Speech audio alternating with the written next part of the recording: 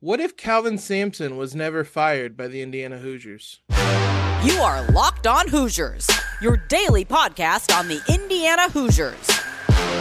Part of the Locked On Podcast Network, your team every day.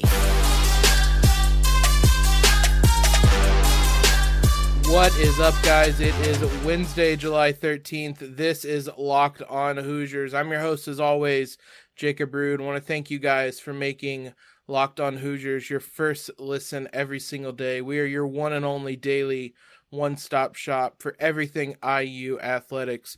We are fully in a dead period right now, middle of July. So I thought we'd introduce a fun series that honestly started over a text conversation between me and today's guest, Jared Gosu. I'll bring on in a second, but it's a what if series. I've seen some other channels do this. Wanted to throw our hat into the ring at this. So let me bring on Jared. And when we started talking about this, the first inclination is to think about kind of the big moments in IU sports. And it was something like the Watt shot would come up. Like, what if Christian Watford misses that? What if IU wins against Syracuse in the tournament? The problem with that is those don't feel like big enough sliding door moments, because as you and I kind of talked about, does it feel like anything really changes big picture if either of those things go the other way?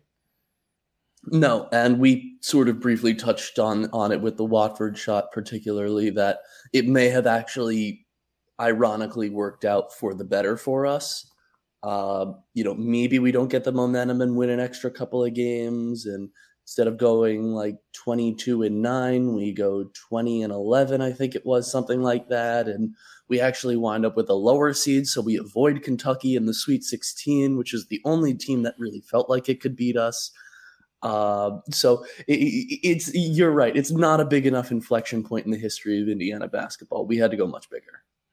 Yeah, and like with the Watt shot, they still make the tournament. They might have actually went a little bit deeper, but that team was kind of primed for a breakout. The Watt shot was the moment, but that was always felt like it was going to happen. Similar to the IU Syracuse game, IU might have been able to survive Syracuse. That team was running on empty for a variety of reasons. They barely survived Temple in the round prior.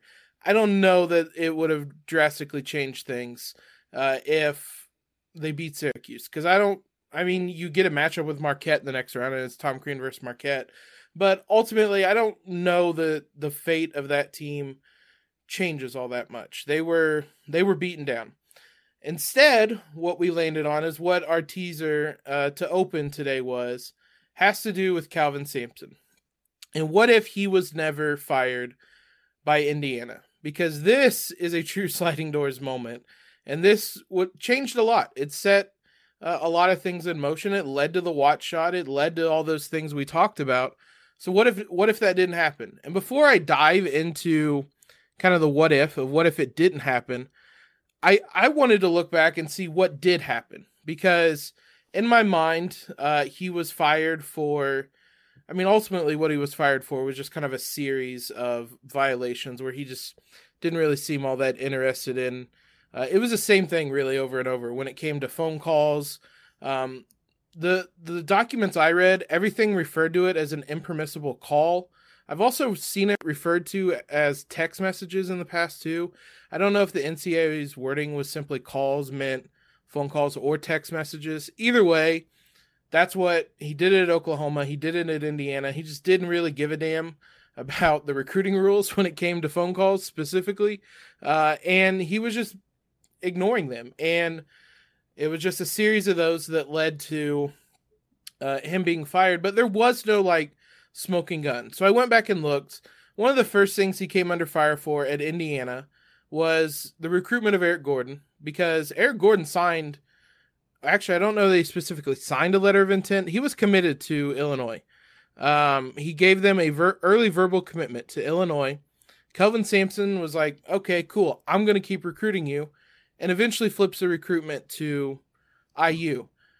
That's a pretty common thing now. We saw it with the football team, and Day McCullough, he was still being recruited, even though he had committed to Indiana. Once his dad left, went to Notre Dame, schools came in, he was being recruited. He was going on visits while committed to Indiana. So that is still a thing. Not to say at the time it was taboo. If you look at it now and say he came under fire for recruiting somebody already verbally committed, that's commonplace at this point. What's harder to make some excuses for is not just the fact that he called or made impermissible calls. It's also just simply the volume of them. When he was at Oklahoma, they had an investigation which ran past the time he left Oklahoma to come to IU. He was sentenced, quote unquote, while at IU. He made over a 4-year period 550 impermissible calls to 17 different recruits at Oklahoma. That is some needy ex-girlfriend type of stuff here. That is 32 calls per recruit, impermissible calls that he made. Which, like, I respect the dedication, but holy moly, he just didn't give a damn. So the result was he was not allowed to recruit off campus or make phone calls for 1 year. This was in 2007. While under probation for that, while having that ruling, he just said, okay, that's cool. We can do conference calls. He was putting the phone on speaker. He was having an assistant call him, put the phone on speaker, and he would just casually listen into the conversation and see what was going on or things of that nature. Really just kind of bending the rules, probably just outright breaking them. I read the document, and here's some of the guys that he broke the rules for. And this is some real remember some guys hours that I'm about to throw your way for college basketball. This is who Sampson and his staff, various levels of rule breaking that went on. Yancey Gates was one of them, I think from Cincinnati, went to Cincinnati. Evan Turner was one of them. Dimitri McCamey, Markieff Morris, Marcus Morris, DeJuan Blair, Bud Mackey, Scott Martin, Robbie Hummel, and then Derek Elston, I had to make a special note for, because not only did he do impermissible phone calls, there was also a situation described where Calvin Sampson's assistant coach, I don't have his first name, Meyer is his last name. Elston came on campus for a camp, and he was being recruited by Indiana. And there was a situation where the assistant coach, Meyer, Elston, and Elston's high school basketball coach were at a bookstore.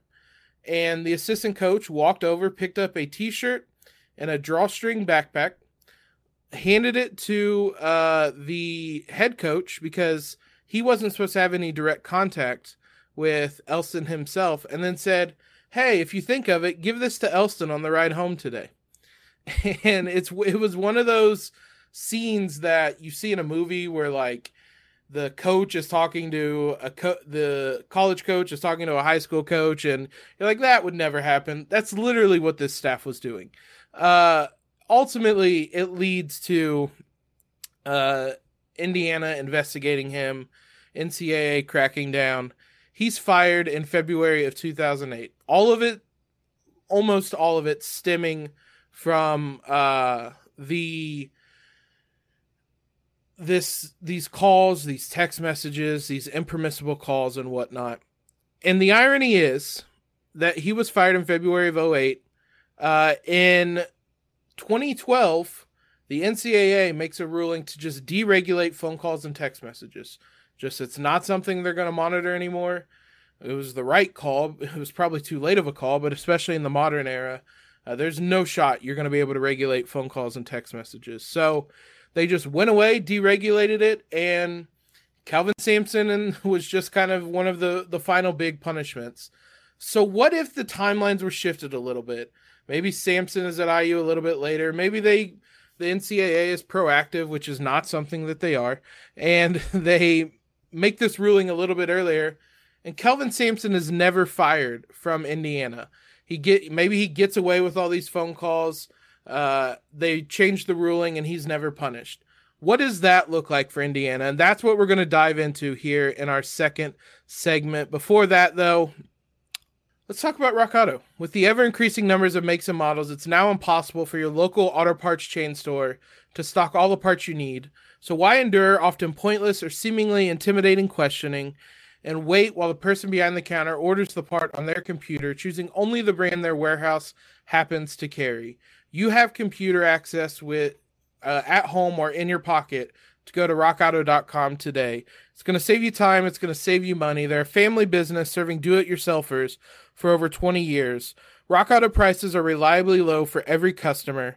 They have everything you need, whether it's brake parts, tail lamps, motor oil, or even just new carpet. Go explore their easy-to-use website today to find the solution to your auto parts needs. Head to rockauto.com right now. See all the parts available for your car or truck. Right, Locked On in their How Did You Hear About Us box so that they know we sent you. Amazing selection, reliably low prices, all the parts your car will ever need. rockauto.com. Big thanks to you guys for making Locked On Hoosiers your first listen every single day. Jared, I just talked for quite a while laying out the scenario here. When I say what if Kelvin Sampson is never fired by IU, what just general thoughts come to your mind? National championships, no Verdell Jones years, unnecessary shot at Verdell Jones. I have a lot of love for Verdell Jones, but let's be honest, he's not our starting point guard in a Kelvin Sampson team. Consistently landing recruits. Basically, every criticism from the end of the Archie era, end of the Crean era, you can kind of combine it into one and just be like, this is what IU is. So locking down the state of Indiana for recruiting, putting an iron fence up, not losing recruits to Purdue in state, let alone Ohio State out of state. Consistently top 10 preseason, top 15 preseason, 4 seeds and above. I mean, just a consistent basketball program that doesn't have to claw itself back from the depths of NCAA sanctioned hell. Look, obviously, do we win all of the national titles between 2008 and beyond? Probably not. Maybe every other year, but probably not all of them. But that consistent success that Indiana seems to not be able to hold on to, even during the peak Crean years, that was only like 3 or 4 consecutive years. I mean, we're talking, I'm talking like 10 years straight in the tournament as a 4 or 5 seed above. Bad years not being criminally impossible to watch Indiana basketball. Bad years mean that we're not in the top 25. Not having to stress through the tournament bracket release show and have CBS stomp on my throat for 2 hours, dragging everything out. That was the worst era of college basketball ever, by the way. So just a revitalized program that didn't need to be revitalized because they weren't trampled on by archaic, stupid, pointless NCAA rules. Because Kelvin Sampson was a man ahead of his time. He was a man ahead of his time. I dare anyone to say that most other top tier coaches weren't doing similar things. Trust me, if Coach K was doing this, this would have been swept under the rug. Kelvin Sampson's biggest crime was, yes, he was a criminally insane texter, but his other biggest crime was that he was not Mike Krzyzewski, was not Roy Williams, was not Jim Boeheim, was not one of these pillars, old school pillars of college basketball, because everyone was doing it. So you asked me what an Indiana basketball program under Kelvin Sampson looks like. It looks like a really good program with a lot more banners in the rafters. I think of something. Well, I will say first, what we definitely have, I definitely learned from looking all this up is Kelvin Sampson is definitely like a line by line texter. There's no doubt about it. This man is, he's not sending you these big long paragraphs. He's sending you sentences by he's sending you sentences by sentences. This man was crazy on his phone back in 2007. So I am absolutely certain this man is crazy on his phone in 2022. And wait, hold on. I just like to point out, because that actually raises a good point that I didn't bring up before. This man pre iPhone days was typing out to get to the letter O. You had to type the letter 5 3 times. This man was single line texting hundreds and hundreds of times. I can't imagine how bad the arthritis is in his thumbs from this era. Yeah, he absolutely has somebody on staff texting out his type. Or, well, no, he's just talking into Siri. He's very much doing that now.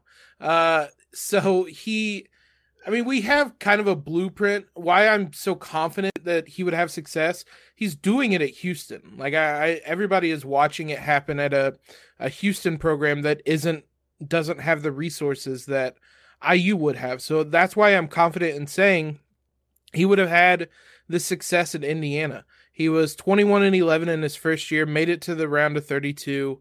But then he turned around in this next season and was 22-4 when he got fired. His final game for Indiana beat Purdue and then got fired. So shout out to him. He won 77-68 over Purdue on February 19th. That was his final game. Indiana goes 3-7 the rest of the season, or 3-4, over their final 7 games.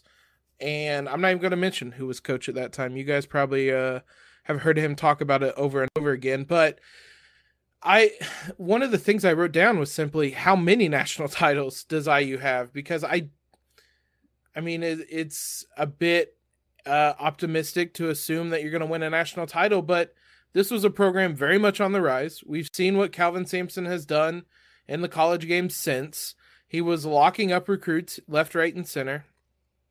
I don't know that you can put a number on it, but I would be hard-pressed to think that he wouldn't have won multiple national titles at this point. I think IU would be a program similar to maybe a bit higher than what Michigan State has kind of become under Izzo, but something along those lines where they're always continually there's a really high floor on what this IU team is going to be each and every year, and the ceiling is national titles. So it's fun to think about that. The other big fun thing to think about is just the recruiting. As you said, if we have a top program in Indiana, you're not losing out on the big recruits.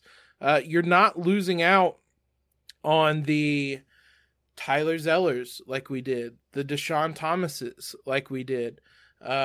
It probably means you're not missing out on the Marquise Teagues as well, but it's for every win, there might be a loss along the way, but you're keeping all the big guys in Indiana, and that has to lead to success elsewhere, which makes me think, kind of as the one and done era comes in, does IU become kind of the Kentucky of a one and done era with how good Sampson was at recruiting?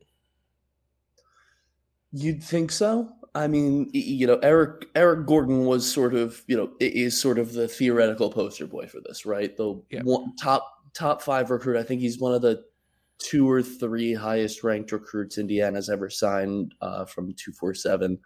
But Eric Gordon came in, won a lot of basketball games, scored a lot of points, became a top draft pick, and again, we talk about further dominoes outside of the Indiana bubble from this. Does Calipari go to Kentucky? Does he go elsewhere? What happens with do Tom Crean and Marquette become some sort of do they become basically like the Gonzaga, the Midwest Gonzaga of the 2010s? Does Kelvin Sampson eventually get an offer that he can't refuse to leave elsewhere? What does that look like? And even just the concern, I guess concern is not really the word, but look, no one is more familiar with Indiana basketball culture than us, and we know what the fan base is like and how rabid it is when it comes to success and losing. And in a theoretical post Kelvin Sampson world where he leaves, do you get do coaches like Tom Crean get the leeway that they got when they weren't making tournament? Obviously, they'd be working with a totally different team and a totally different core. Don't get me wrong. Like the Archie years, where he never made a tournament, but he got to stay for, I think it was 4 years. I mean, that doesn't happen. Indiana, it feels to me at least, would become a school where it's like, okay, you're not making the tournament and you're not making the tournament at a specific level. You're done. This is not who we are. A seventh banner, an eighth banner, a ninth banner. These all factor into what a Kelvin Sampson Indiana culture sort of looks like. But yeah, I think we would be like the hub for one and dones, especially given how close to a lot of it's very well documented how close Kelvin Sampson was to a lot of these top kids. Yeah, I think we're going to touch on some of the kind of branches off here in just a minute, but I do think that the big thing is just the expectation is raised, and to probably meet the level that fans want it to be at, as you kind of said. Right now, fans want IU to be the Michigan State and better of the Big Ten, where if you don't make the tournament, it's a catastrophe, basically. IU isn't there. Hopefully they get there. Under Kelvin Sampson, they're there. You're a regular tournament team. You're a regular, ideally second weekend team that is the team where you're like, oh, well, IU's going to be good in March type of team. So I think it changes just the way IU is looked at as a program to meet the expectations that that fans want them to be at. Let's look at some of the specific branches off, and some good, some bad for Indiana here in a moment. First, you guys heard me talk about them last week, but Built Bar now has the amazing coconut brownie chunk puffs. They also have the coconut brownie chunk Built Bars, but the puffs are the newest addition to the roster. They are a delicious, chewy marshmallow covered in 100% real chocolate. It's like a fluffy cloud of coconut brownie goodness. But stop drooling, because the best part is they are good for you. They're low in calorie, low in sugar, high in protein, and all delicious. All Built Bars are made with collagen protein, which your body absorbs more efficiently and provides tons of health benefits. Delicious coconut-rich sweet brownie, creamy marshmallow. Stop fantasizing. Get to Built.com to order your box of coconut brownie chunk Built Puffs right now. That's Built.com. Head over there. Find everything you guys want. Check out all the limited time flavors as well. Once you're done, use the promo code LOCKED15 to get 15% off your order. That's promo code LOCKED15 for 15% off at Built.com. Now, there are some interesting branches, both good, both bad, that we kind of discussed when looking at this. So let's say Sampson finishes out maybe the 2008 season with Eric Gordon, DJ White. There isn't the controversy hanging over them. Maybe that season, maybe the next season, they win a national title. Maybe they win a couple national titles over the next couple of seasons, 2010, 2011, somewhere in there. They capture the national title, and you kind of alluded to it, but in 2011, the Pacers fired Jim O'Brien and have an opening then. And we've seen other college coaches be tempted by the offer. Kelvin Sampson has himself worked in the NBA kind of because he had a show cause slapped on him because of this, and he worked as an assistant in the NBA for a while. But let's say maybe he's tempted by the Pacers job. The Pacers at the time fired Jim O'Brien. They had a assistant coach take over named Frank Vogel, who obviously turned out to be a pretty good coach for them. But maybe it's an assistant label that they get to the end of the season and they say, we want to make the big splash and we want to go get Kelvin Sampson. And we want to throw a bunch of money at him. He's the in-state hero. He's going to bring fans to the arena. He's going to bring notoriety to the arena. People are going to look at the Pacers and be excited, which they aren't always, especially in that time period. So Kelvin Sampson leaves Bloomington in 2011, summer of 2011. And you and I both came to the same conclusion of who they would hire. Who do you think that they would hire in the summer of 2011 if Kelvin Sampson leaves? Former future Indiana head coach and future Indiana athletic director Brad Stevens. Come on down. Welcome to Indiana. I think this would have been possible because I think a version of the Butler run would have still happened because the recruits that went there weren't top recruits. I don't think there would have been an overlap between who Kelvin Sampson is recruiting and who Brad Stevens is recruiting at Butler. So there would have been a version of the Butler run. I don't think it would have gained as much traction in the state. I think that run came at a time when IU was really down and a lot of Indiana fans latched on to Butler as their kind of part-time fandom and enjoyed that run. There's probably still a run there. It probably just isn't as big, but Brad Stevens was a really damn good coach, and that was very evident no matter how deep into the tournament they win those back-to-back seasons. So Indiana, maybe they do look at big fish because, as you said, when you raise the level of the program like that, perhaps you go looking for someone bigger and to replace Kelvin Sampson. That's going to be hard, and I didn't dive into many of the potentials of who that could be because it felt too right to bring in Brad Stevens in this hypothetical. He's an in-state coach who everybody's aware was an IU fan at one point in his childhood. And bring him on over to Indiana, throw the bag at him, and suddenly all those Photoshops that we made, suddenly they exist in real life. And Brad Stevens is the head coach, and you hand off the IU program that in this hypothetical scenario has multiple national titles to Brad Stevens. What happens with Brad Stevens in charge of IU basketball?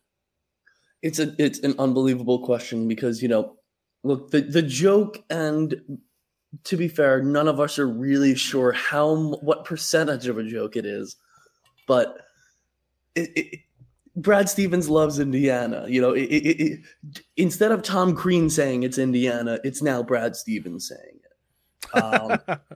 That is like what people have dreams about.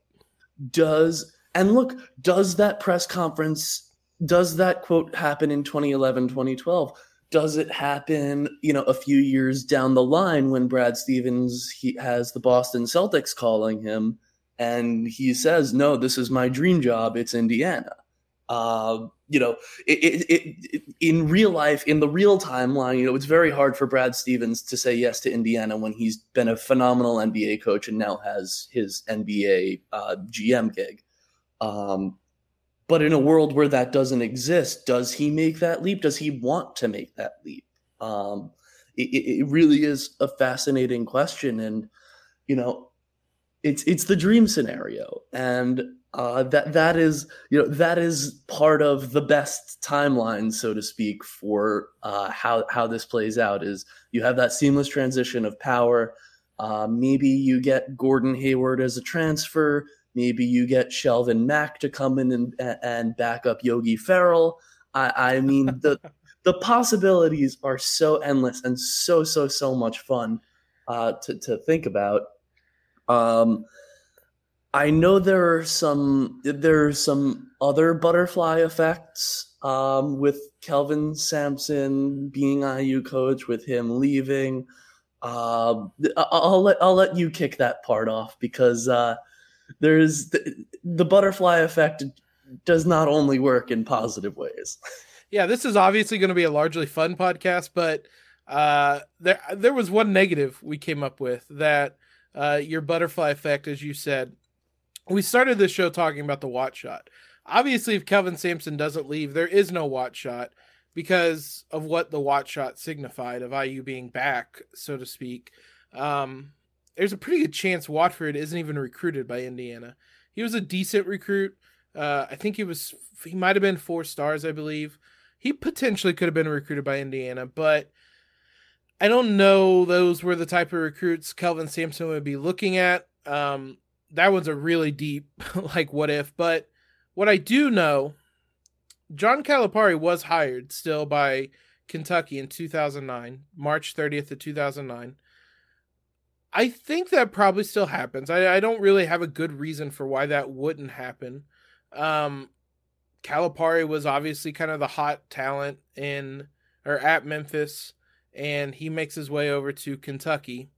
What I also know, looking back on the recruiting, is that there were only a handful of schools that offered a scholarship, at least according to 247 Sports, to Christian Watford. IU obviously being one of them. 2 of the other schools were Memphis and Kentucky. I don't know the exact details, Memphis offered the scholarship, so that was definitely when Calipari was there. Kentucky was interested to some degree. I don't know if that was tied to Calipari, but Calipari was interested in Christian Watford. So let's say in this scenario that Indiana's not recruiting Christian Watford. Calipari maybe lands his commitment at Memphis.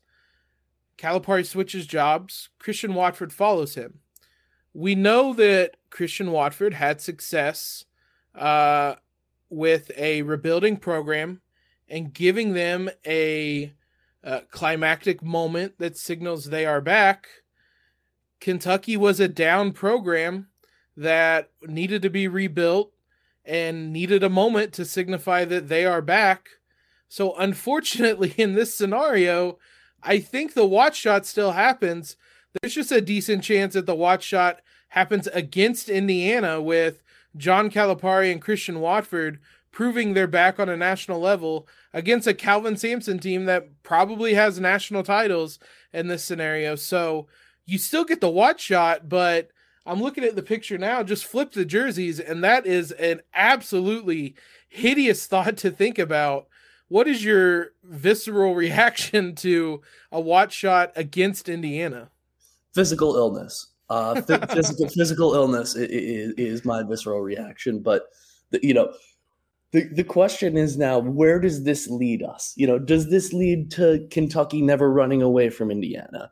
Does this lead to us running away from them? Does it? In my mind, it goes one of 2 ways. One is the home and home continues, the rivalry continues, where everyone's happy and fine.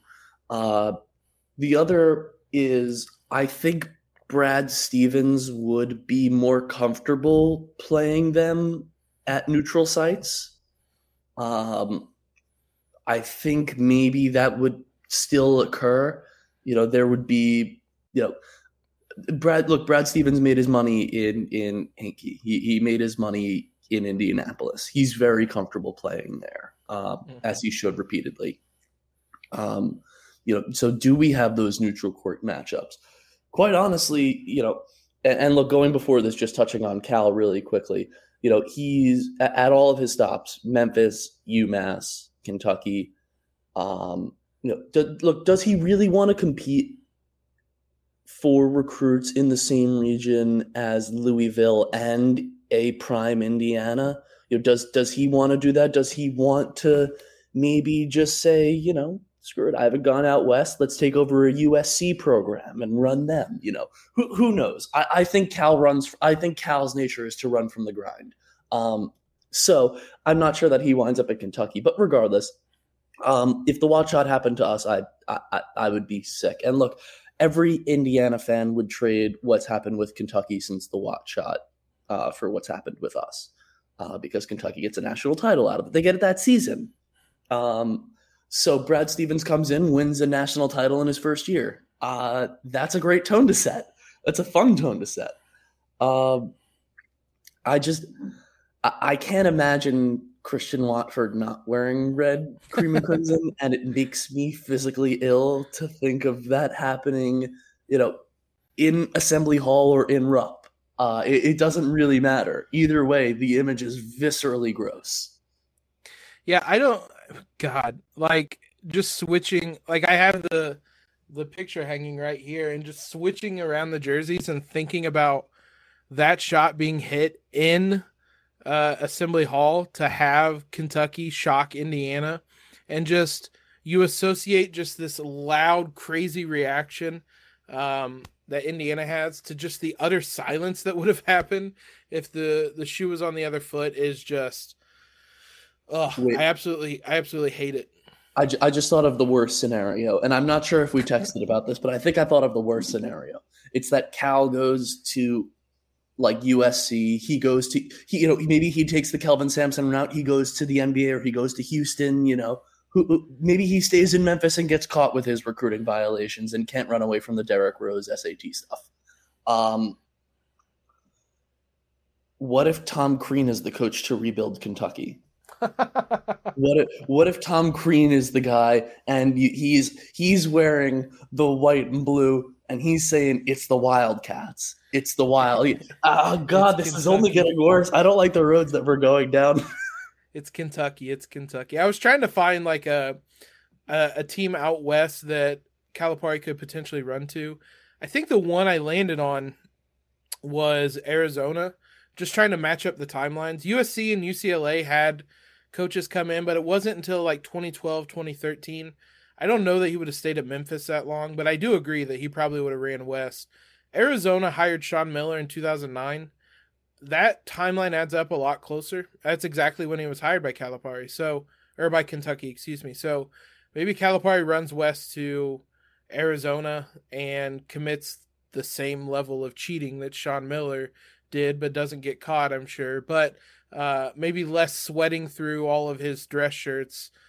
Arizona was really good during that stretch. They just never won a national title. So maybe he gets it done there. But God, thinking about Tom Crean saying it's Kentucky is just, we're ending this because this is getting darker and darker. He still ends up in Georgia, by the way. Yeah, he absolutely does. But part of me enjoys how up and down it would be at Kentucky.